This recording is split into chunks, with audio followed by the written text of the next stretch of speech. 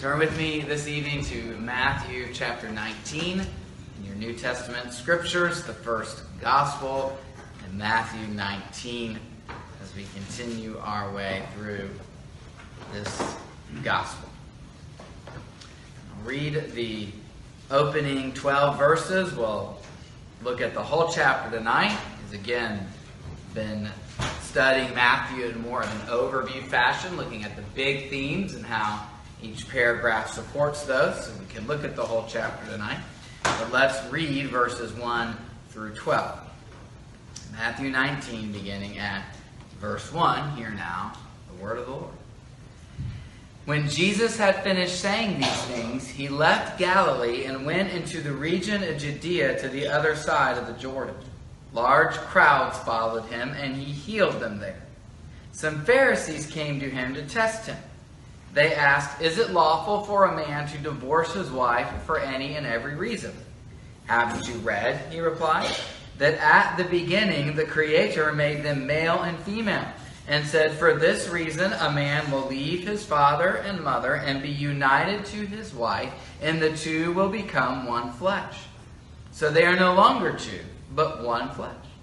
Therefore what God has joined together, let no one separate." "Why then," they asked, "did Moses command that a man give his wife a certificate of divorce and send her away?" Jesus replied, "Moses permitted you to divorce your wives because your hearts were hard. But it was not this way from the beginning. I tell you that anyone who divorces his wife except for sexual immorality and marries another woman commits adultery." The disciples said to him, "If this is the situation between a husband and wife, it is better not to marry." Jesus replied, "Not everyone can accept this word, but only those to whom it has been given. For there are eunuchs who are born that way, and there are eunuchs who have been made eunuchs by others, and there are those who choose to live like eunuchs for the sake of the kingdom of heaven. The one who can accept this should accept it." Amen. We'll end our reading there. Let's pray and ask for God's help. Father in heaven, thank you again for your people, the joyful fellowship of life in the congregation and the relationships here and our life together, serving you, the growths, the joys, the sorrows we've seen over the years, and your sufficient kindness through it all. So bless us again here on another Sunday evening in your perfect providence. Bless us as we seek to study your word and seek to be your people and serve you. Forgive us of our many sins, as Rick prayed, and send us out as your witnesses, armed with your truth, guided by your grace to show your love, glory, and goodness. And we pray these things in Jesus' name. Amen. Well, as we begin tonight in chapter 19, and chapters 19 and 20 seem to go together as one chunk, we have reached a turning point in Matthew's gospel. It's a turning point that we saw in the previous section, where in chapter 16, verse 21, Jesus announced that he must go to Jerusalem in order to die and then be raised. And from that point forward, Jesus' face is set towards Jerusalem, and he is beginning to make the journey to Jerusalem, where he will meet that fate.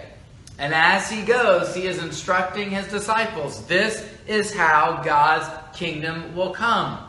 The Bible prophesies, the Old Testament promises that in the last days, Jerusalem will be this renewed city, the central place of worship, the temple highly exalted, and all the nations flowing to it. Well, Jesus says that is what God is going to do.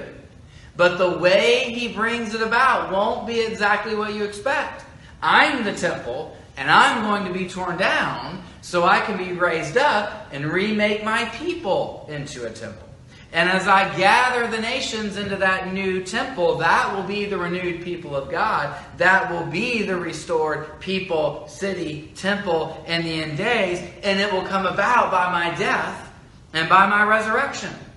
So he's got to teach the disciples, this is how it's going to go.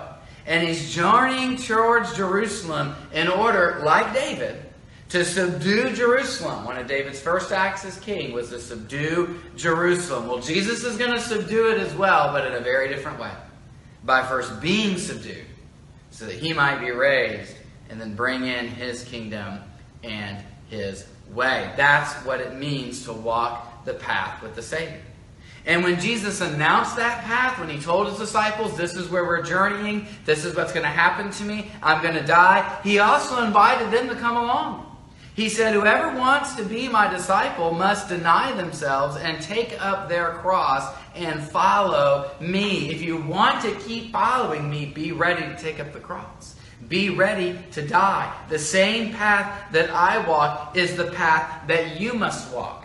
And just as I give myself in sacrificial obedience, so you must do so as well. And so I say all that to say that's the lens we can put on these chapters. Jesus is going to Jerusalem. Will the disciples go with him? If they will go, these are the demands they must meet. Or to put it a different way, if they're going to be his disciples, these are the kinds of disciples they must be. And so these chapters here, especially chapters 19 and 20, give us this idea of these are the demands of discipleship. This is the education Jesus is giving them. And in many ways, it's a re-education about what it means to belong to the people of God. And as we'll see throughout this section, Jesus' demands, they're characterized by unsettling challenges. Unsettling challenges to the conventional attitudes, to the everyday values of Israel, especially as these relate to family and social life. And they'll get increasingly unsettling the further down this road we go. And some commentators have compared Jesus' instructions here with those sections in Paul where he says, all right, this is marriage in the kingdom of God, and this is family life in the kingdom of God. Well, this is what Jesus is doing here. This is what marriage and family and following me will look like in the kingdom of God. And as Jesus teaches the disciples, we'll realize, their grasp of these values is still somewhat small, but how often are ours small as we walk with God and he brings us into greater and greater knowledge. But we'll find throughout things don't work the same way in the kingdom of heaven as they do in the kingdoms of the world. And twice in this passage we find the slogan, many who are first will be last, and many who are last will be first, which really puts a unifying idea on Jesus' teaching. So let's do that tonight as fellow followers of Jesus. Let's listen to his words. Let's have him instruct us on how to follow our master in the way he wants us to live. Again, it's so easy for us to form our own ideas of discipleship and our own ideas of witness, and they don't always align with Jesus' vision. And so his teaching here reorients us. It shows us the things God values most in his kingdom. So let's hear what Jesus says about the demands of discipleship. And we'll see it in three areas. First, we have marriage, divorce, and celibacy. Now, as we come to this first section, verses 1 through 12, the passage we read at the beginning, doing this passage in the flow of the Gospels really helps highlight the value of going through the Gospel in a serial fashion. In other words, going through a book of the Bible, and especially the Gospels, section by section. You see, when we have questions about controversial topics or even ordinary topics such as marriage and divorce, it's tempting to say, okay, let me find the section of the Bible that addresses that topic, and then I'll formulate a systematic answer, and I'll know what the Bible teaches on this issue. And don't get me wrong, to be clear, systematic organization, that's a legitimate theological enterprise. We absolutely should do that when we study the Bible. But what I'm saying is the Gospels weren't written as an encyclopedia. In other words, they don't just list topics one after another without any kind of intentional arrangement. In other words, we don't realize the Gospels and say, okay, this is what Jesus thinks about money. Okay, all right, this is what Jesus thinks about divorce. We understand that now. Let's move on to the next topic. No, Matthew places this discussion here in this section of the Gospel for a reason, to highlight the values that must characterize those who follow Jesus. Or to put it another way, the purpose of this passage is to highlight the values of God's kingdom and the values that we should reflect as Jesus' disciples. It's not merely given to provide answers to a controversial debate, though it will do that as well. So what values then does Jesus put before us by engaging this topic? What's the big idea? Well, the passage begins with the Pharisees asking him a question to test him. Is it lawful for a man to divorce his wife for any and every reason? Verse 3. And that question is not just academic. That's a live debate in Jesus' day. What are the proper grounds for divorce? This is something the Old Testament addresses. Deuteronomy 24, verses 1 through 4, allow a man to give his wife a certificate of divorce if she becomes displeasing to him because he finds something indecent about her. And that's basically a quote from Deuteronomy 24. But that's about all that Deuteronomy says. So it raises the question, what is the indecent thing? What are the grounds for a wife becoming displeasing to a husband and thus being dismissed and being divorced? Well, that was the debate in Jesus' day. That's what the debate was all about. And there were essentially two schools of thought.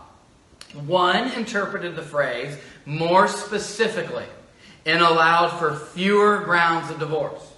The other school of thought interpreted the phrase more broadly and allowed for many grounds for divorce. And the Pharisees want to know, which camp are you in? Jesus, you're a rabbi, so which camp do you fall into? Now, Jesus is not afraid to answer the question.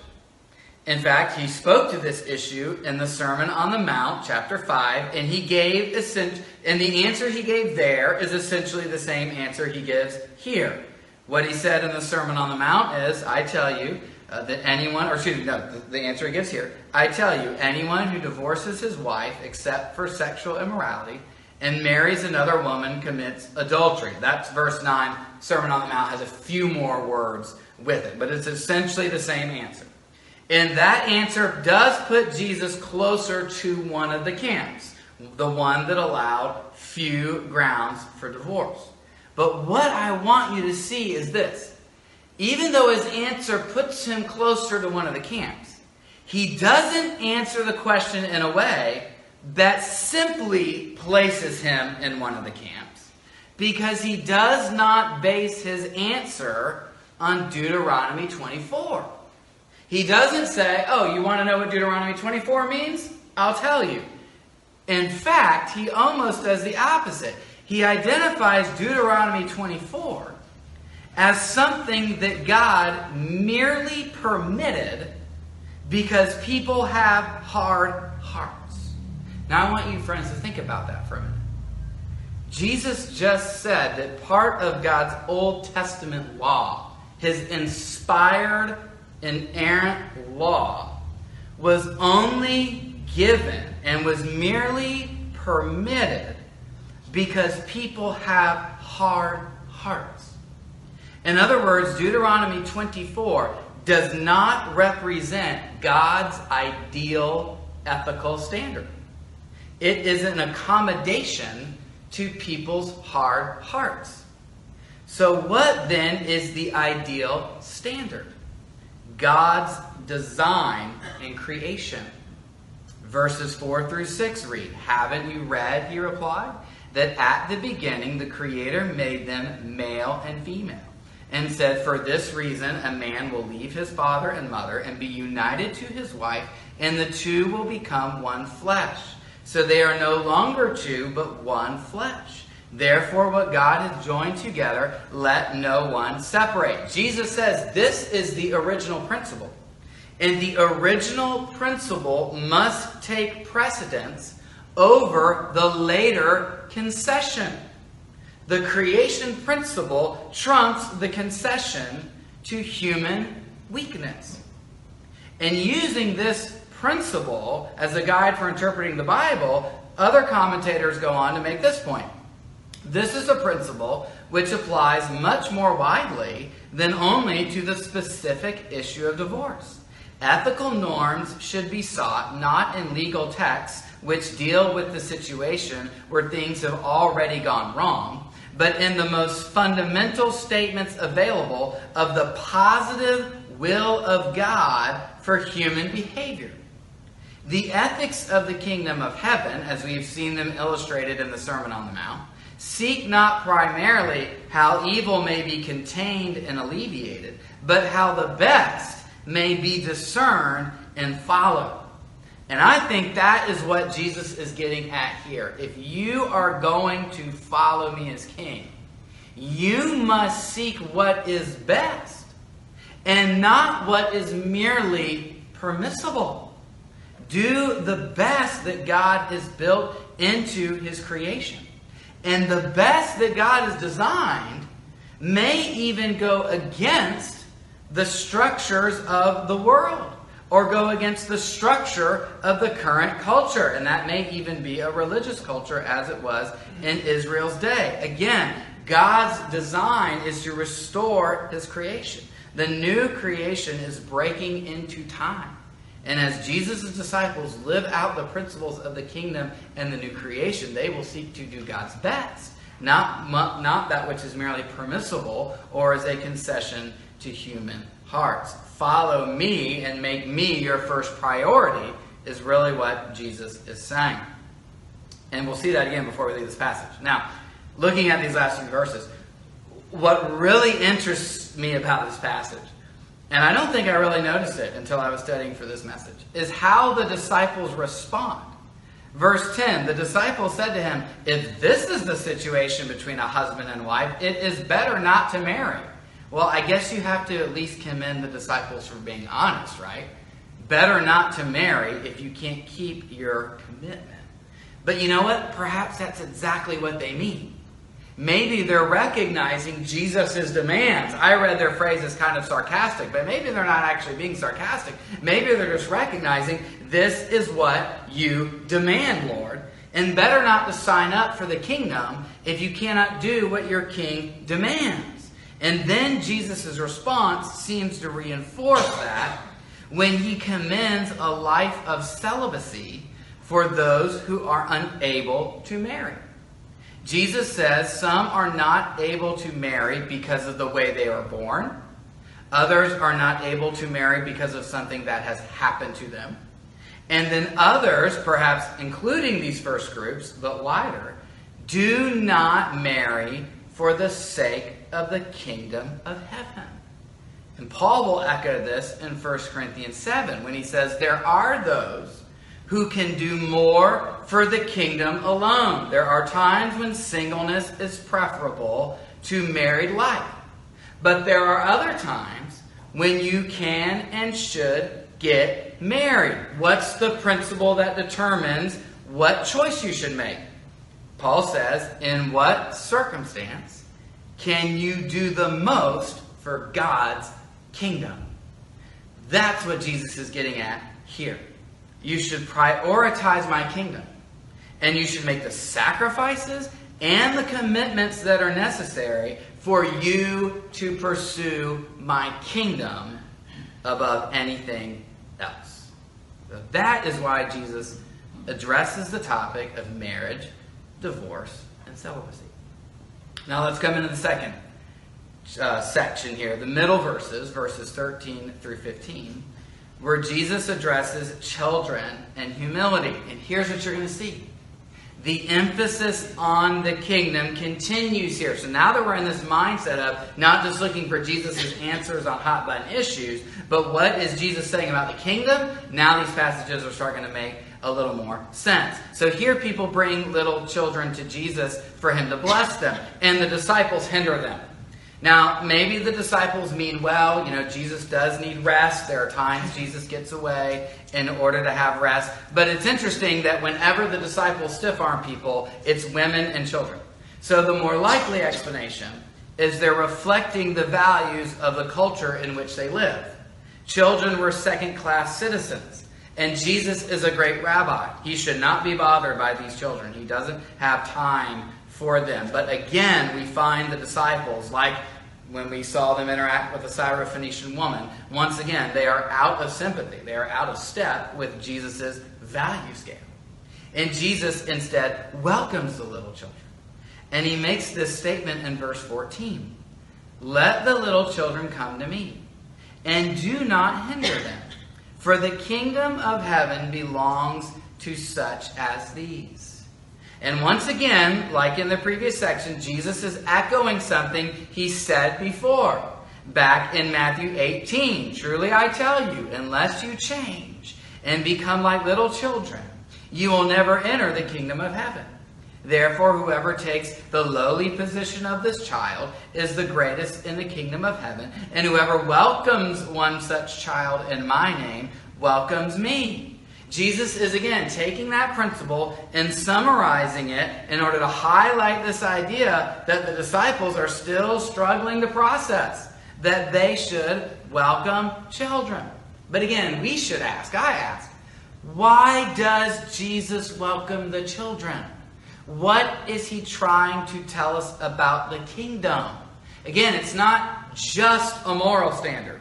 Don't get divorced. Welcome children. As good as those standards are. Rather, the standards reflect the reality of the kingdom. And in this instance, the reality is that kingdom citizens are the unimportant, the dependent, the vulnerable. Kingdom citizens acknowledge their dependence on God. These are attitudes that come very naturally to children because of their age, because of their abilities, because of their social standings. But they're attitudes that we must all embrace if we are going to enter God's kingdom and if we are going to flourish in God's kingdom. In other words, Jesus is saying the attitudes and the ambitions of the world, they don't fuel growth in the kingdom. You're putting the wrong fuel in the engine if you try to drive the kingdom that way. When we were on our trip, one gas station we pulled up to, it had 3 hoses and 5 buttons that you could push to get the fuel you wanted. And I told Beth, I really hope I'm putting the right gas in this engine because we're not going very far if we don't. You got to put the right gas in the engine to drive the car. And Jesus is saying here, if you're trying to drive the car with the world's values, you can't. My values are against it. My values turn it upside down. My values are like those of children, and you've got to embrace them to follow me. And now let's come then to the last section, verses 16 through 30, on wealth and sacrifice. And now I know this is the longest of the paragraphs in this chapter, but again, we can just highlight the main ideas in order to hear what Jesus is saying. So here's just the breakdown. Here's the skeleton of the story. In verse 16, someone comes to Jesus and they want to know how to be saved. Don't you wish more people would come to you like that and just ask you flat out? Well, the disciples apparently did. Because now they make no attempt to turn this man away. I mean, the kids are a bother, but this guy's young and a ruler and he's rich. Okay, yeah, you come. We're interested in talking to you. But interestingly, in verse 17, now Jesus is the one who appears to put up the stiff arm. He answers, why do you ask me about what is good? There is only one who is good. If you want to enter life, keep the commands. Now, why does Jesus seem to put this man off? Why does Jesus seem to deflect from the idea that he is good? And why does he tell this man to obey the law for salvation? Because Jesus loves this man and wants this man to put the pieces of the puzzle together if he's going to have eternal life. So on his goodness, Jesus forces this man to draw the conclusion. Oh, you call me good? That's how Mark and Luke recorded. Oh, you ask me about what is good? You need to recognize there's only one who's good. That's God. So if you're going to come to me and ask me about what's good, if you're going to call me good, then connect the dots because I am God. But you've got to realize that. And then on keeping the commandments, I think Jesus is setting this man up to realize what he is still missing. You see, Jesus says, keep the commandments. And in verse 20, the young man claims, I have. So Jesus says, all right, sell everything and follow me. And I think Jesus is taking his finger and he's putting it on the one area of disobedience in this man's life, because it's addressing the one commandment that Jesus never mentioned. He said, which commandments? And Jesus listed the commandments from the second table of the law, the commandments that deal with how we interact with one another, and Jesus left off the last one. You shall not covet. And I think when he tells this man to sell his possessions, he's saying, have you really kept the commands? There's one more I didn't mention. Let's see how you relate to possessions and wealth and desire. And when this young man is faced with this requirement, he goes away sad. And it leads Jesus to say, truly I tell you, it is hard for someone who is rich to enter the kingdom of heaven. Again, I tell you, it is easier for a camel to go through the eye of a needle than for someone who is rich to enter the kingdom of God. And the disciples, once again, basically hearing how hard it is to be a part of the kingdom, like they responded to marriage. Again, they say in verse 25, when the disciples heard this, they were greatly astonished and asked, who then can be saved? To which Jesus replies, with man this is impossible, but with God all things are possible. That's the essence of the story. So what is it asking of us? Again, I think just like we've seen in the first two passages, it's asking us how much of a priority is God's kingdom to you. Are you willing to do anything to enter it and to live by its standards? You see, the disciples welcomed this man because ordinary Jewish thinking regarded wealth as a sign of God's favor. You're rich, you must be blessed by God. Jesus turns it around. He says his wealth isn't a sign of favor for this man. His wealth is an impediment. It keeps him from following me. And so we should all ask, what keeps me from following Jesus? And we may ask as we read this question, okay, well, am I supposed to give away all my possessions? I mean, am I not allowed to own a home or a car or have a savings account? Should I give everything away? This is one of those passages where you want to respect two poles. The last thing you want to do is to lay on God's people a standard that God himself does not lay on them. It would be unfair and it wouldn't be right to say, okay, do this if God isn't actually saying do this. At the same time, these passages have teeth for a reason. And the last thing we want to do is take out the teeth so they never bother us. Here's what I see when it comes to wealth in the Bible. There are those who come to Jesus and he receives them and they do not follow this standard. So Zacchaeus promises, I'll give away half of my possessions and I'll pay back anyone I've cheated. And Jesus says, that'll work. Come follow me.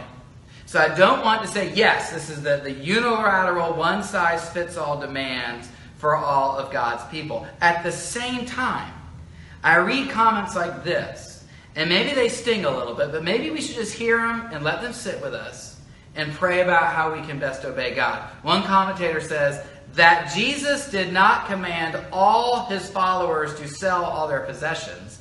That only gives comfort to the kind of people to whom he would issue that command. You hear what he's saying? If we're the kind of people like, whoo, so glad I don't have to do that, that's probably the kind of person Jesus would say, you may need to think about that.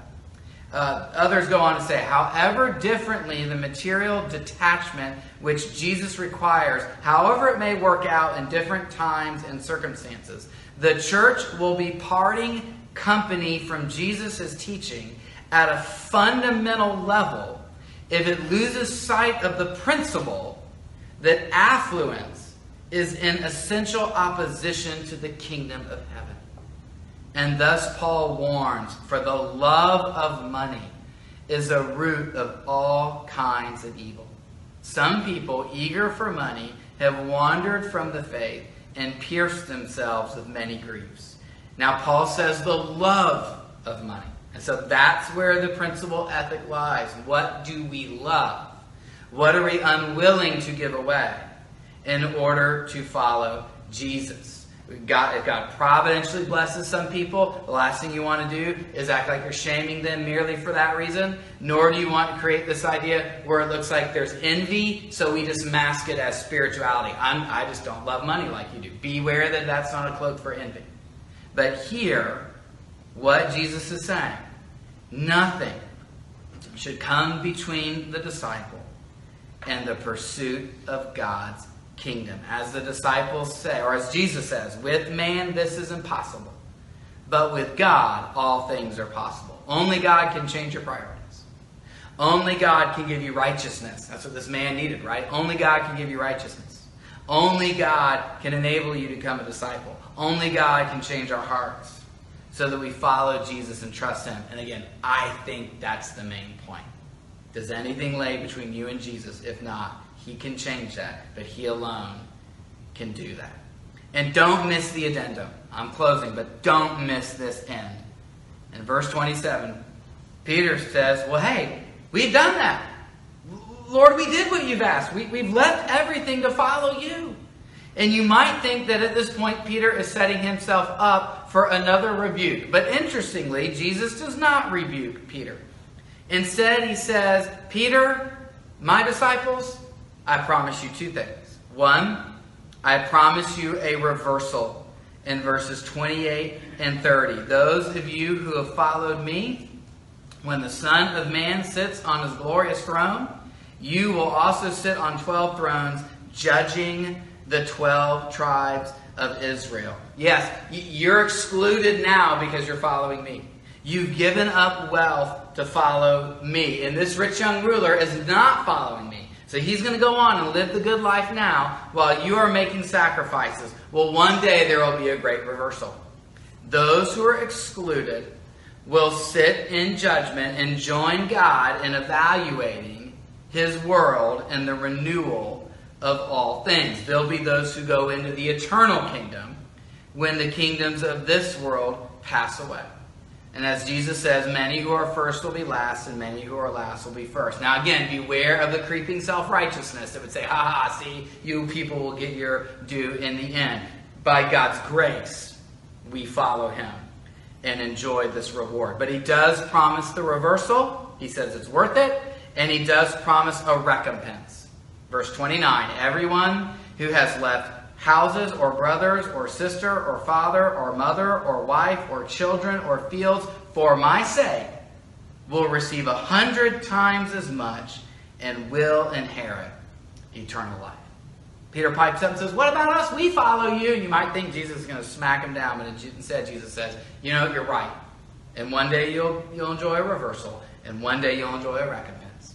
So come, follow me. And let's pray for God's grace to do it. Pray with me. Father in heaven, Lord Jesus, Spirit of God who changes hearts, by your grace, we are your disciples. So, Lord, continue to convince us that submitting to your kingdom demands is worth it. And help us to do it in a humble, holy, and gracious manner, that we might follow you and invite others to taste and see that the Lord is good. Thank you for your great grace, and give us victory over any remaining impediments as we seek to follow you. And we pray these things in Jesus' name. Amen.